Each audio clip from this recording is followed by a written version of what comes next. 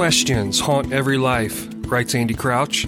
The first, what are we meant to be? The second, why are we so far from what we're meant to be?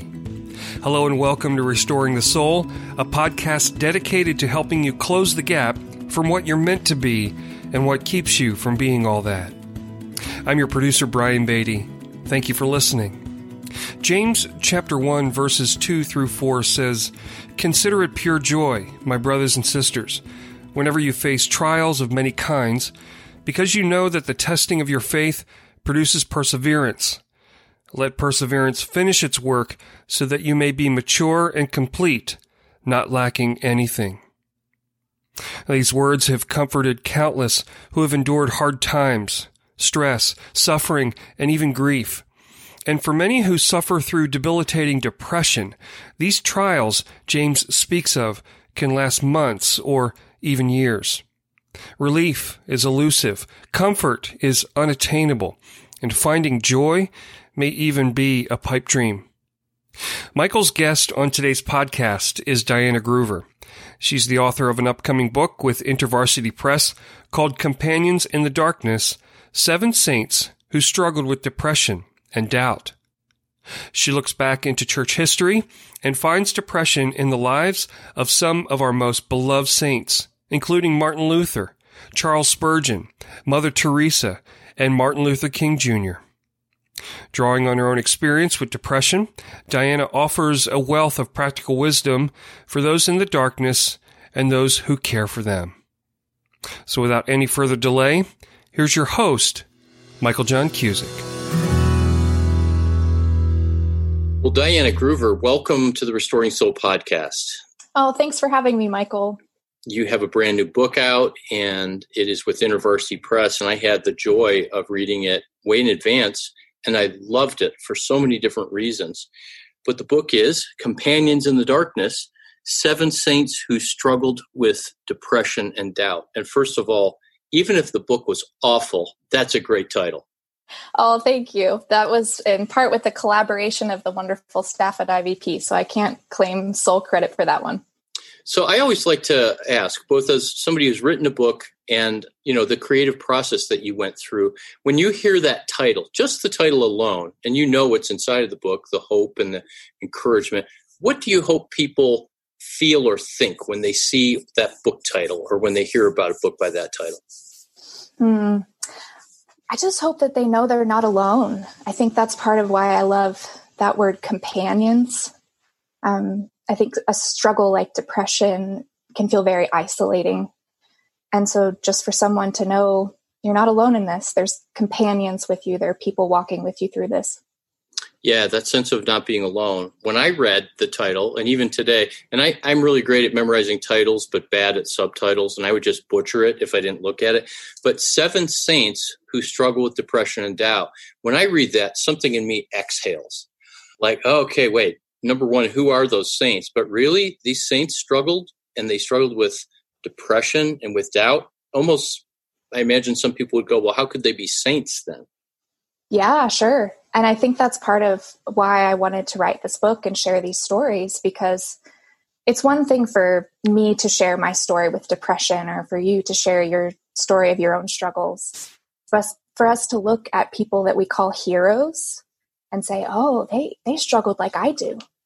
Not only does that add to that sense of not being alone, but I think it starts to strip down some of the guilt that we so easily feel. So you have a master's in spiritual formation from Gordon Conwell, one of the top evangelical seminaries in the world, I would argue. And you really did, with this book, a deep dive into church history. And it's not a light book. It's not heavy and inaccessible, but like you really excavated church history, and in that looked at these saints and looked at their narrative and discovered that, yes, these struggles were really there, but the whole energy for this book came out of your own story. So can you talk about that in your battle with depression? Sure. So I was first diagnosed with depression and went into therapy and started medication my senior year of college. I can see seeds of it before then. It wasn't quite as overwhelming as it was at that point, but looking back through old journals, you can see the seeds of it building. And at the time, I was at a small Christian liberal arts college. That struggle, going back to that sense of being alone or that sense of guilt, there was a sense of, maybe I'm not strong enough to fight this, right? Maybe I'm doing something wrong. Maybe I'm not a good enough Christian or not being faithful enough, or I could just will my way out of this struggle. So I carried that experience. I wasn't as depressed as I was at that point when I started seminary, but having that experience as a part of my background, it makes you start to notice things. And so that's how I started to notice some of these stories, is having experienced depression myself. Whenever you start to see that in the lives of other people, you just start to pay attention to it. Almost like a lens that you have Absolutely. as you look through anything and everything you read, encounter, relationships. Mm-hmm. You didn't go into much detail in the book about this, but there were hints that this was difficult interpersonally. And by that, I mean, depression is, among many things, it's isolating, and in part because of the energy that is simply required to engage socially. A lot of that is also the negative thinking and the way that we can perceive relationships negatively. But when you were in this Christian community and struggling this way, were there people that didn't understand, or were there people that told you, like, pray harder and this is a lack of faith? You talked about that within yourself, but I've heard stories. I've heard more of those things said in my presence after the fact. I've had some experience, where people in Christian community maybe don't know that that's a part of my own history or something that I struggle with, who have said that. But I've never actually had someone directly say that to me, which is in some ways a gift, because I know a lot of people have had a lot of hurt of things that have been said to them within Christian community. The community I was a part of in college was unusual, at least at the time that I was there, in the circles that I walked in. It felt like there were a bunch of perfectionists, young, ambitious perfectionists, which is not all bad, but can bear some difficult fruit, I think, especially whenever that becomes applied to our faith. So it's not just about academics or the way we look, but also about being the best Christian. And how do you define that? And I think spiritual perfectionism is soul-sucking, and it distracts us from the gospel message of a God who came to us when we weren't perfect and we didn't have it all together. So in my experience, I didn't have as many direct comments, but it was more the aura around me at the time. What was ironic about that is I know I had some good friends, and now after the fact, I know of a lot of other people that were struggling with a lot of the same things I was, but we just didn't, for whatever reason, didn't seem to have the freedom to talk about it. I adjuncted at a seminary, and I was a full-time prof for 5 years. So I'm saying this in that context, but you might have heard the old adage of, I'm going to cemetery instead of seminary. And for a long time, seminaries were not known for spiritual formation, which you did your training in. And that's really to help you develop a lens and a way of cultivating your inner life, right? So you would be given permission and encouragement to attend to your inner life. But it seems that with the high emphasis on academia and the intense learning and the demands that are there, it almost seems as if seminary sets us up for some kind of mental health struggle, whether it's anxiety, perfectionism, or depression. And is that part of what you saw too, like this achievement drivenness? Yeah, I think there can definitely be some of that. I remember some professors who very much pushed back against that. One of the counseling professors that I took a couple courses with would always say, look, you can get an A in my class and you can fail at life. And I would much rather you take take a hit on my class and your grade, but choose the life things.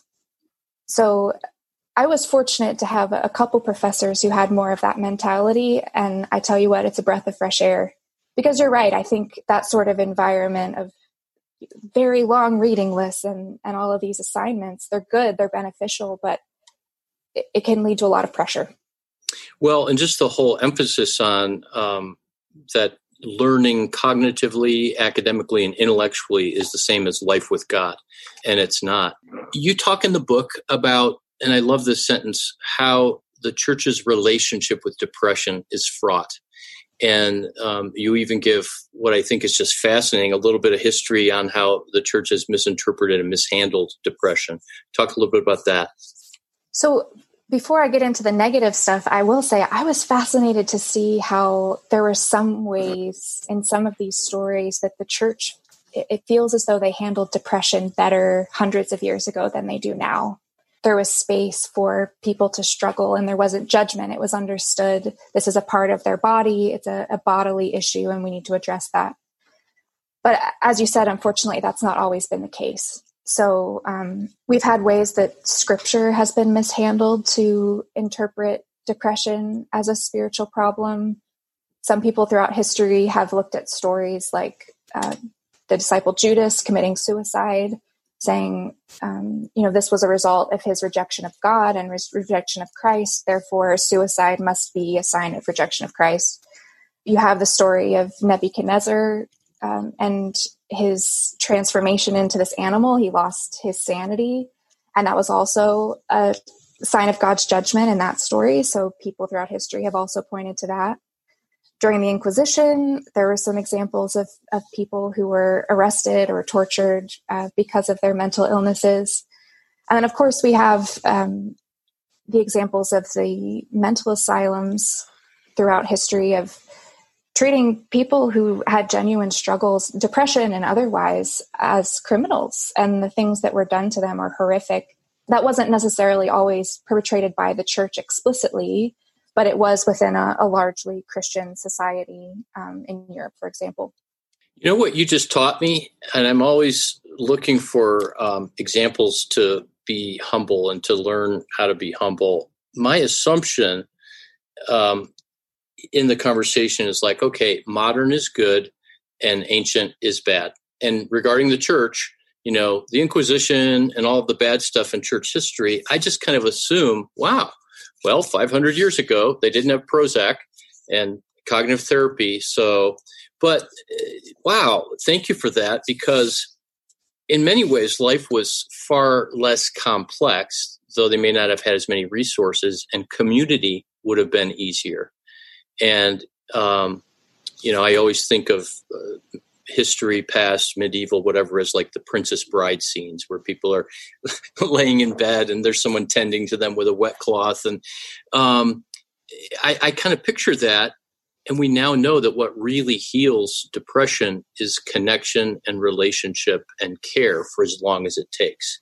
And yes, things like medication and therapy. But I'm really struck by your comment. I kind of went, that's right. So thank you. Oh, yeah. No, that was a fascinating part of the research. If you ever want some light reading, or more like if you struggle with insomnia and you need to have something to help you go to sleep, Robert Burton's Anatomy of Melancholy, I think it's about 900 pages. I admittedly I've not read the whole thing. I've read about half of it. But that would have been 17th century, I believe, 16th or 17th century when he wrote that. And it's I mean, there's some things that we would say, they're dated, but as far as his approach to depression, understanding the physical dynamics of it, the fact that it needed to be in part medically treated and in part communally treated, it's shockingly modern. And I think that's part of what I hope some of these stories have to teach us, is to remind us that thinking about something like mental illness and understanding that, yes, it's the community and yes, it's our spirituality, but we need this medical part of it as well to help our bodies regain stability. That's not new. And that's what's so cool about the book is in a very fluid way, you take these saints and connect it to the present day. Mm-hmm. And as you weave in your own story in different places, it just feels not like here's someone from the past that you should do what they do, but you really wove it together. So it was hopeful. So there are, is it 8 saints that you focused on? 7. Sorry. Well, I guess the extra one would be you. You're the 8th saint. The Bible says that we're saints, right? So you don't have to wait until the Pope makes you one. Yes, this is true. You talked about Mother Teresa, Charles Spurgeon, Martin Luther King. I thought that was a great little riff, by the way, Martin Luther and Martin Luther King. I thought you might have had Theresa May, because you had Mother Teresa, and just kind of double up on the names. Oh, there you go. Yeah. So we have to keep this light, Yes. Because we're talking about depression. Who was your favorite one if you had to choose out of those 7 saints, the one that you personally found yourself most drawn to, and why? The answer may be a bit unusual because I think he's also the most depressing of the stories. I just really connected with William Cowper. He was a hymn writer and a poet in 18th century England. And I found a volume of his letters and I couldn't put it down. One of my friends actually said, Diana, you need to put William Cowper to rest. You've done enough research. You can write the chapter. But there was something that really drew me to him. Like I said, I think his is one of the saddest stories because in the midst of his depression, he lost sense of not only God's presence, but he genuinely believed that he was outside of God's mercy, that he was one exception where God's mercy couldn't extend to him, which is tragic. But he had a great sense of humor. He would write his friends little poems and he would take walks with his dog and he gardened. And there was something about him, although he had a lot of sadness in his story, that was still very warm. And I'd love to meet him someday. That's neat to think about, both future conversation and what that might be like. What did he teach you? If each of these saints gives a lesson, and by the way, because I was born and raised Catholic, I didn't know who William Cowper was. I don't know a lot of the Protestant hymn writers because that was never a big part of my life. So I enjoyed learning about him. But what did you specifically learn from him? So when I say this, I tell this about this my own internal experience in the book. But whenever I sat down at the end of my research, I said, Lord, where were you for him? He loved you. He loved you even when he felt like you'd rejected him. Why didn't you break through with something? You can do that. You could have supernaturally broken through that darkness of depression in his life and showed up to give him some kind of reassurance. And I really had to wrestle with that. But the thing that I thought of when I thought of his story, and I guess it's not really a lesson that he explicitly taught me, is that God showed up for him in the relationships that he provided for him. He had some great friends. There's one story where in one of his intense depression episodes, he couldn't leave the house, couldn't get out of bed. And then one day, all of a sudden, he got up, he walked across the garden, and he showed up at his friend John Newton's house. And John Newton's the writer of Amazing Grace. And he didn't leave their house for 18 months. I can't imagine that happening. And I love having people in my home, but having someone who's in a major mental health crisis just suddenly one day show up at your house and not leave and need a lot of care. He was on suicide watch during that time. That's stunning. That's really amazing. It is. And the fact that, reading what John and Mary Newton had to say about that, they loved him. They wanted him to get well and they admitted that it was challenging, but they were thankful that they could be the people to care for him. And so when I look at episodes like that in William Cowper's life, I think that's where God was. God was in these people that kept showing up to give him the support and the care that he needed to sometimes literally keep him alive. And so that turns my eyes to my own life, whether it's with something like depression or something else. I think it's really easy when we're in times of struggle to say, God, where are you? Why aren't you here? Why aren't you breaking through for me in a supernatural way? And sometimes I need the reminder that he may not show up in the way that I want him to, but if I look around, I'll see relationships around me that are his grace to me in the midst of that struggle. Yeah, his grace was the Newtons. Yeah. That reminds me of a story. Parker Palmer, the author and spiritual writer, there was a journal many years ago that Henry Nouwen and he and others wrote in. It was called Weavings. And Parker came out for the first time that I know and shared about his deep, long-standing struggle with depression. And he fell into a major depressive episode and just had anhedonia, the symptom of not being able to desire or experience pleasure, and really was quite numb. And he said that at one point, the only thing that sustained him is that a friend would come to his house every day when he couldn't get out of bed and rub his feet with lotion.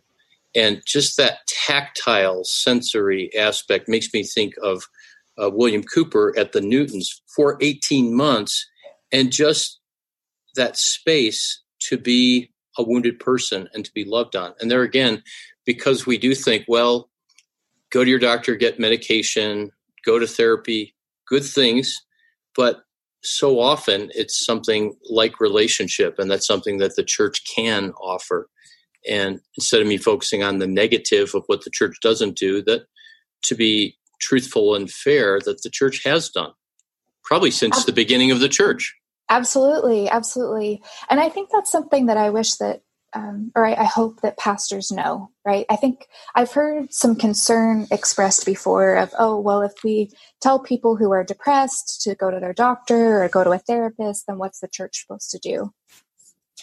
I think the church is poised to be a great support to people who are struggling with depression or other mental illnesses. And part of it comes from recognizing what they can't do. But part of it recognizes that, as you're saying, the community that is the lifeblood of the church is so important for people who are struggling. So I'll put you on the spot because you mentioned at the top of the program, and you wrote in the book, being on medication. And I've been on medication for bipolar disorder since 1998. And so what would you say to a Christian who has been told or who believes, my pastor told me, or someone said that if I'm a Christian, that I shouldn't be on medication? That's a common one. It is. Sadly, it is. I think we will find a great amount of benefit if we can learn to think about mental illness like we do other physical illnesses. I don't think as many pastors would say to somebody who has high blood pressure, you shouldn't take medication. Or if they are diagnosed with cancer, you shouldn't do chemotherapy. There's an understanding with other types of illnesses. Well, of course, you do what the doctor says, and then the church is here to support you with whatever that looks like. And so I would say to the person, try to think of it that way. If you had any other illness, your community would most likely encourage you, yes, do what the doctor says, and then we will be there. We'll support you with meals. We'll come help take care of your kids. We'll come keep company with you. We'll come pray for you. And so I just say to the person, it's no different. Our brains break down sometimes just the way that our bodies do. It feels different, maybe internally, because it's a part of our thoughts and our emotions, which we sometimes feel like we must be able to control in a way that we can't with our blood pressure or our hearts or something like that. But I think accepting those things as a gift of God so that we can continue to live and be a part of his work in the world, I think that's a more healthy way to think about it. Those are great thoughts. And so often, if people are at a point where they do need medication, it's not just the blues, but really depression. You can't do any of the, quote, spiritual work, relational work, emotional work until you really are able to process things cognitively, because it does have such an impact on our thinking and our mental speed and memory and things like that. Yeah, I want to come back to your book, and I want to make sure before we end that we get to talk about Mother Teresa, because she was my favorite. Her struggle of God was silent for all those years, that's been written about some. But I love the fact that it was a perspective on a woman and her unique passion, energy, and doing externally that she's famous for, accomplishing such great things, but this internal sense of feeling very impoverished. So I'd like to know one other of your favorites out of the 7, and then get to Mother Teresa. Sure. Another person that I particularly loved was Charles Spurgeon. He has been, you said about people writing about Mother Teresa, the things that have been written about Charles Spurgeon, by golly, where do you start? Even his sermons, we have thousands of sermons that he preached over his lifetime. I just appreciate the fact with him that he's so matter of fact about depression. It's something that will pop up in some of his sermons, and I think sometimes now if we share about our struggle with depression, it feels like this huge revelation that we're revealing to people this thing. And I never get that impression with him. He's eager to share stories. And the thing that I love about him, though, is that he really allowed that experience of depression to shape him as a pastor. It gave him a lot of compassion for people. He would say from the pulpit, look, you may not look at people who struggle with something like depression or any other host of issues and tell them they just need to snap out of it. You need to approach them with compassion, just as God has shown compassion to you. And so just thinking about what it would feel to sit under his pastoral care, I would like that, I think. Yeah, so I read the book, I read that chapter, but I forgot that aspect of kind of shepherding ttenderness to people. And it's not surprising that in light of his own struggle, that's what came out to others. And I think the other thing that's interesting about him, even just thinking about our current situation with the coronavirus, he started a pastor's college during his ministry. So he was teaching pastors in training, and there's a volume published of some of the lectures that he gave to them. And one of the lectures is devoted, it's called The Minister's Fainting Fits. And it's basically warning pastors, look, don't be surprised if you get depressed at some point during your ministry. Don't be surprised and feel like it's something strange. This happens. This does not mean that you're failing. It does not mean that God's not going to use you. These are the experiences in my own life where I've seen depression pop up. Here are a couple ideas of some things maybe to combat them. But if it does come, hold tight. Your ministry is not over. This is just something that happens to us sometime. And I think a lot of us are struggling with our mental health in this season more than normal. And I think pastors are bearing a lot of the weight of that as well. And so to have someone share, not only with parishioners, but also with future pastors, to be prepared and not shocked, and just a word of comfort in the midst of that, I think is really powerful. It is. Can you talk about Martin Luther King? Sure. He's an interesting one because obviously there's a lot of scholarship about him, and there's still people who are living who knew him personally. But I was a little surprised whenever I found out that he was depressed. He didn't speak about it much publicly, which I think, considering his context, makes a lot of sense.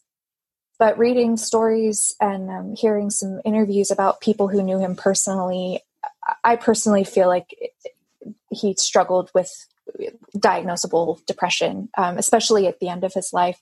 There's a great documentary that HBO put out a couple years ago called King in the Wilderness. And there's some great interviews in there sharing some of the struggle, as I said, especially the last year and a half of his life. You know, we talk about King now, and we see him as this strong leader. You know, he's just plowing ahead, and people have rewritten him and repurposed him for a variety of things. And so to find the humanness behind that, I think, is very moving. And it's given me even more respect for the work that he did, knowing that he was wrestling with his own internal struggles while trying to lead this huge movement. Yeah, our heroes we're probably used to saying that every hero is flawed, but we don't think of our heroes as vulnerable. That we almost define them as heroes by their invulnerability or their indomitability. And gosh, it's not like he didn't have reason to be depressed. Absolutely. You know, most of America at that time during his life hated him for what he was doing. He became the lightning rod from non-blacks. And then he was kind of carrying the weight of all of the oppression upon himself. And he felt that deeply. So let's transition to Mother Teresa. Oh, Mother Teresa. I think out of the people in the book, she is probably the most difficult to say, oh, she definitely struggled with what we would now call clinical depression, just because we don't actually know that much about her struggle.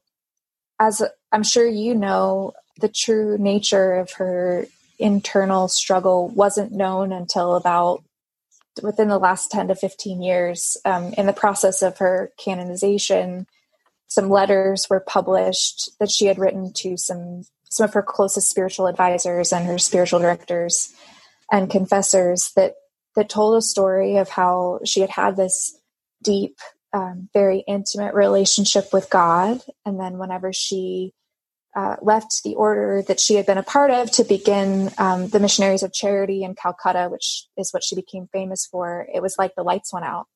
And she couldn't feel God's presence with her. She didn't have a sense of God speaking to her like she once did. And that, although she's known, I think really ironically, she's known for being such a joyful person, that internal sense of what we would normally call joy inside of her as far as her relationship with God just went dead. And she lived like that for the remainder of her ministry. Which is just amazing to think about, so whether it was clinical depression, certainly what St. John would call a dark night of the soul. Yes. And to live a dual life in the sense that there was a part of her that was, didn't have integrity, but a hidden life where she just didn't put that on people, and to accomplish the things that she did.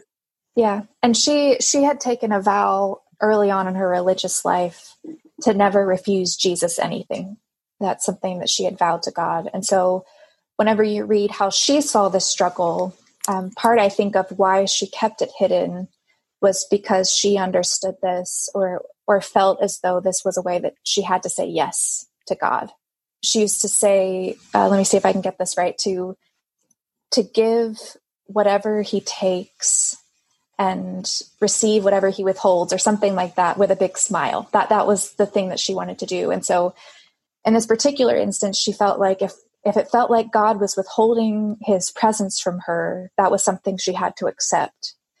And to talk about it publicly or make a big fuss out of it would somehow be detracting from that submission and that willingness to accept whatever God sent her way.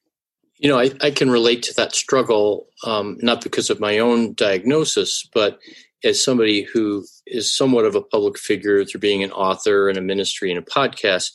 I love to provoke us to talk about things like depression. And you wrote your book about Companions in the Darkness so that people could see that there's saints that struggle. And I would always err on the side of getting people to talk about things. But there's something to be said, not for fake it till you make it and put a smile on your face, but, what does it mean to say, in the midst of my pain, I'm going to make a choice to be connected? I used to teach a psychopathology class, and when we would get to the depression unit, I would always quote Abraham Lincoln, who said, people are about as happy as they choose to be. And we would break up into dyads, and people had to discuss for 30 minutes, true or false, agree or disagree, are people as happy as they choose? And of course, when we have gone through our depressive struggles, we know you can't just choose to be happy. And yet you have to make a choice to become the kind of person or to walk the kind of path where you can be happy. So there's just this tension there. And again, I think that someone who is considered a saint and a great Christian that people would look to, there's a sense of you can't just go one way or the other. We have to learn to live in that tension. Yeah, and I think that's something, as I wrote the book, I realized I kept asking this question: what does it look like to follow Jesus faithfully when you're depressed? Right? How do you hold that tension of recognizing this is a part of my life, this is a part of my story, I can't will myself out of this? But what does faithfulness look like? What does it look like to keep holding a space for joy, even when I'm waiting for it to fully arrive? I love how you said that. And so I'll state it back in the form of a question. Could it be that maybe faithfulness as opposed to faith is more important in the midst of a dark time? Yeah, I think so. And I would say I have found it to be more helpful to, and this is something that I recommend to people, if you obsess over how much faith you have, or if you even obsess over how much faithfulness you have, you're going to tie yourself up in knots. Because whenever you're in that place where everything is dark, or you can't sense God's presence with you, or you can barely get out of bed in the morning, to add that on top of something, it's not going to help you. But if we want to talk about faithfulness, I find it to be so much more helpful, and it does hold that space open for joy if I focus on God's faithfulness to me instead of me trying to be faithful to him. Because when you're in that dark place, that's where the hope comes, is to say, God is faithful to you, and he has promised to be with you in the midst of whatever you're going through. That's beautiful, and a great spiritual formation principle, right? That ultimately that transformation on the inside and the formation is us simply cooperating with God and showing up, and it's he that's causing that. So yeah, that's really important. And I know I myself probably have a tendency, being self-critical, struggling with shame, where I want to make the focus about, my faith or my faithfulness, because then I can do something about it. Right. And I don't have to trust. So what would you say, with your personal experience of depression, your training as someone who disciples and does spiritual formation, and your book looking at deep look at these 7 saints through history, to a loved one for someone who's a loved one of someone who's struggling with depression or in a dark time, or someone who's actually in that place of struggle? You're not alone. Carrying through the thought of what we were just talking about, first of all, you're not alone because God is with you. He has not abandoned you. Regardless of how you might feel, he's not left. Secondly, I would say get the help that you need, right? I think, as we've said, there's mixed feelings about that in the Christian community, which is unfortunate. But go see your doctor, go get connected to a therapist, and take that step. I think that act of trying to get help in that way is an act of faithful discipleship. I think the third thing I would say is find the people who can be helpful to you in this season. There's a writer and counselor, Gay Hubbard, who says, the reality is, when we're going through pain, is that we can't do it alone, but not everybody can help us. And so I think, both if you're walking through that yourself, or if you're a family member or a loved one walking with someone else through depression, being able to say to the people who are not helpful, who are going to just heap more judgment or provide unhelpful commentary or whatever the case might be, being willing to draw up a boundary there. But then the people who are there, who can give you the ministry of their presence and encouragement, and be those people that will let you come stay in their house for 18 months if necessary, by golly, find them and hold on to them and thank God for them, because they're going to be both a means of God's presence with you and just such a helpful part of finding healing and wholeness through that journey. Are there things that one should not say or never say to a person that's depressed? It's interesting that you ask that. I actually wrote a blog post a couple years ago with a long list of things not to say to someone in pain. It's pretty hefty because I think there are a lot of zingers. Let's hear it. Well, I don't know if I can remember all of them off the top of my head. I think we could make a song up, and we could remember them all for our listeners. Exactly. Future podcast. Perfect. Love it. I think some of the heavy hitters are trying to offer an explanation for why someone is going through pain. Sometimes we're given that. Most of the time we're not. And I would say, as an outsider, you are probably not the person who can articulate why God is allowing somebody to suffer. So don't do it. I think the healing by spirituality card is also very helpful. Why don't you just pray more? Here's this verse. You just need to take every thought captive. You just need to have more faith, whatever the case might be. That also, I think, ends up causing more pain than benefit. Related to that is the, silver bullet by whatever your pet alternative health yes. thing go, is, go get this supplement or take this powder or something like that. Right. The have you tried ... unless you're actually invited to be a part of the brainstorming process. If they're genuinely struggling, they probably have already tried it. And even if they haven't, that's not your place to be a part of that brainstorming process unless you're welcomed into that. I mean, I could go on, but I think those are some of the ones that we see most often. Well, and then flip that over, I think of Job's friends who they sat with him. What do the stories say? 7 days or 8 days, and they do not utter a word. They just sit with him. What Nouwen called the ministry of presence. And then they open their mouth and they just start spouting nonsense and giving platitudes and advice and theological maxims and things like that. And it all goes downhill from there. It does. And the simple power of, like the Newtons with William Cooper, and like you and I have doubtlessly experienced with people that really care, that say, it's okay. And as you said, you're not alone. Last question. The scriptures speak of suffering as a blessing, which of course is easy to know in our head, but hard to feel. So in James 1, consider it joy when you face trials of all kinds. What gifts have you received through your journey with depression? I think one is compassion. I think depression, as with a lot of other struggles, is one that you can't fully empathize with someone else unless you've gone through it yourself. And so having felt that darkness, I feel like it helps me to be in a better position to help other people or to exercise compassion towards them and actually be a good people helper in the midst of that, a good friend. Another thing I think is, and I have to be careful how I say this because I know some people might say this and twist it the wrong way.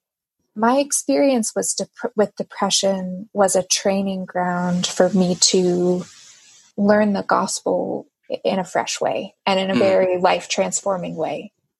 I am very thankful that the church that I was going to in the midst of that, it's a little Anglican church plant with a rector who is just, he's a gem. I've not met many pastors quite like him, but he preached grace every Sunday, regardless of whatever the sermon was. And it was always a message that said, you don't have it all together. That's no surprise to God. He knows you're broken. He knows you're needy. And what he's inviting you to is not to piece yourself together or, try to graduate from his grace. It's just to grow deeper and deeper into that and learn deeper and deeper dependence in that. And that's what the gospel is about. It's coming needy and finding a God who stoops down and meets us in the midst of that. And so for me, because I was in that vulnerable state where I was very in tune with how broken I was and how needy I was and how desperate I was, to be met week after week with a message of a God who was for me and present with me in that, it really enlivened and reshaped my understanding of the gospel in a way that even in times when I haven't been depressed has stuck and I think has really transformed my own thinking. That is just so beautiful. And so it almost cheapens the word because the word doesn't convey the full sense of what I want to say. But redemption and this idea that you've somehow gained something so much more as you've been in and through and in this, it makes me go back to James chapter 1, where it talks about the suffering and what it does in us. And then it says, if you lack wisdom, ask God. And there's just a depth to you that when people like you study spiritual formation, that often tends to either cultivate depth in you or draw people who already have a depth. But I'm not surprised that as I talk with you, that this depth comes out of you really allowing your suffering and the depression to shape you. Mm-hmm. And not everybody has the community or the resources or the ability to do that. But I'm so happy that it has shaped you and that you've given the world this gift of your book and that it is a blessing to people and that they don't feel alone. Well, thank you. Thanks. Are you going to be writing more? Do you have other books on the horizon or in your mind or heart? I hope so. I would love that. I don't have any active plans at the moment. This is my first book, so and I also have a toddler at home, so I'm pretty busy these days. So we'll see what comes. The one thing that I've been thinking about a lot is, it comes up a lot of times when I talk to people about their spiritual life when they're depressed or they're struggling. And as I say multiple times in the book, I think the way we usually approach the spiritual life doesn't seem to work very well when we're depressed, or doesn't work in the same way. So one thing I'd like to explore further is maybe some recommended practices or recommended spiritual disciplines that people could engage when they're in a place where they're more depressed that would be life-giving to them and acknowledge where they are in that season and the limitations that come with that. Oh, well, we can have a conversation about that, whether the book gets done or not, but I sure hope so. And I just also want to say this. As I read the book, I kept thinking, gosh, I hope you go on to get a doctorate and a PhD, because you're obviously really, really bright, but there's a lot of people that can restate facts, and there's probably a lot of people who can write theology books and commentaries, but this blend of memoir and history and theology, it was very, very rich. And I felt like I wished I could sit under your teaching, as you're a professor at a seminary. I may never meet you, but I get that vibe that you're somebody that could really, really be really dynamic in that setting. So I know with young kids and everything else, but just keep on creating and allowing your story to be so generative, because it really is. Thanks. Yeah, I'll do that. Okay, Diana Gruver, thank you for your time. Again, thank you for the life labor of putting all of this down on paper. I hope our listeners get to experience the book. Yeah, thanks for having me, Michael. I appreciate it. So we've wrapped up another episode of Restoring the Soul. We want you to know that Restoring the Soul is so much more than a podcast. In fact, the heart of what we have done for nearly 20 years is intensive counseling. When you can't wait months or years to get out of the rut you're in, our intensive counseling programs in Colorado allow you to experience deep change in half-day blocks over 2 weeks. To learn more, visit restoringthesoul.com. That's restoringthesoul.com.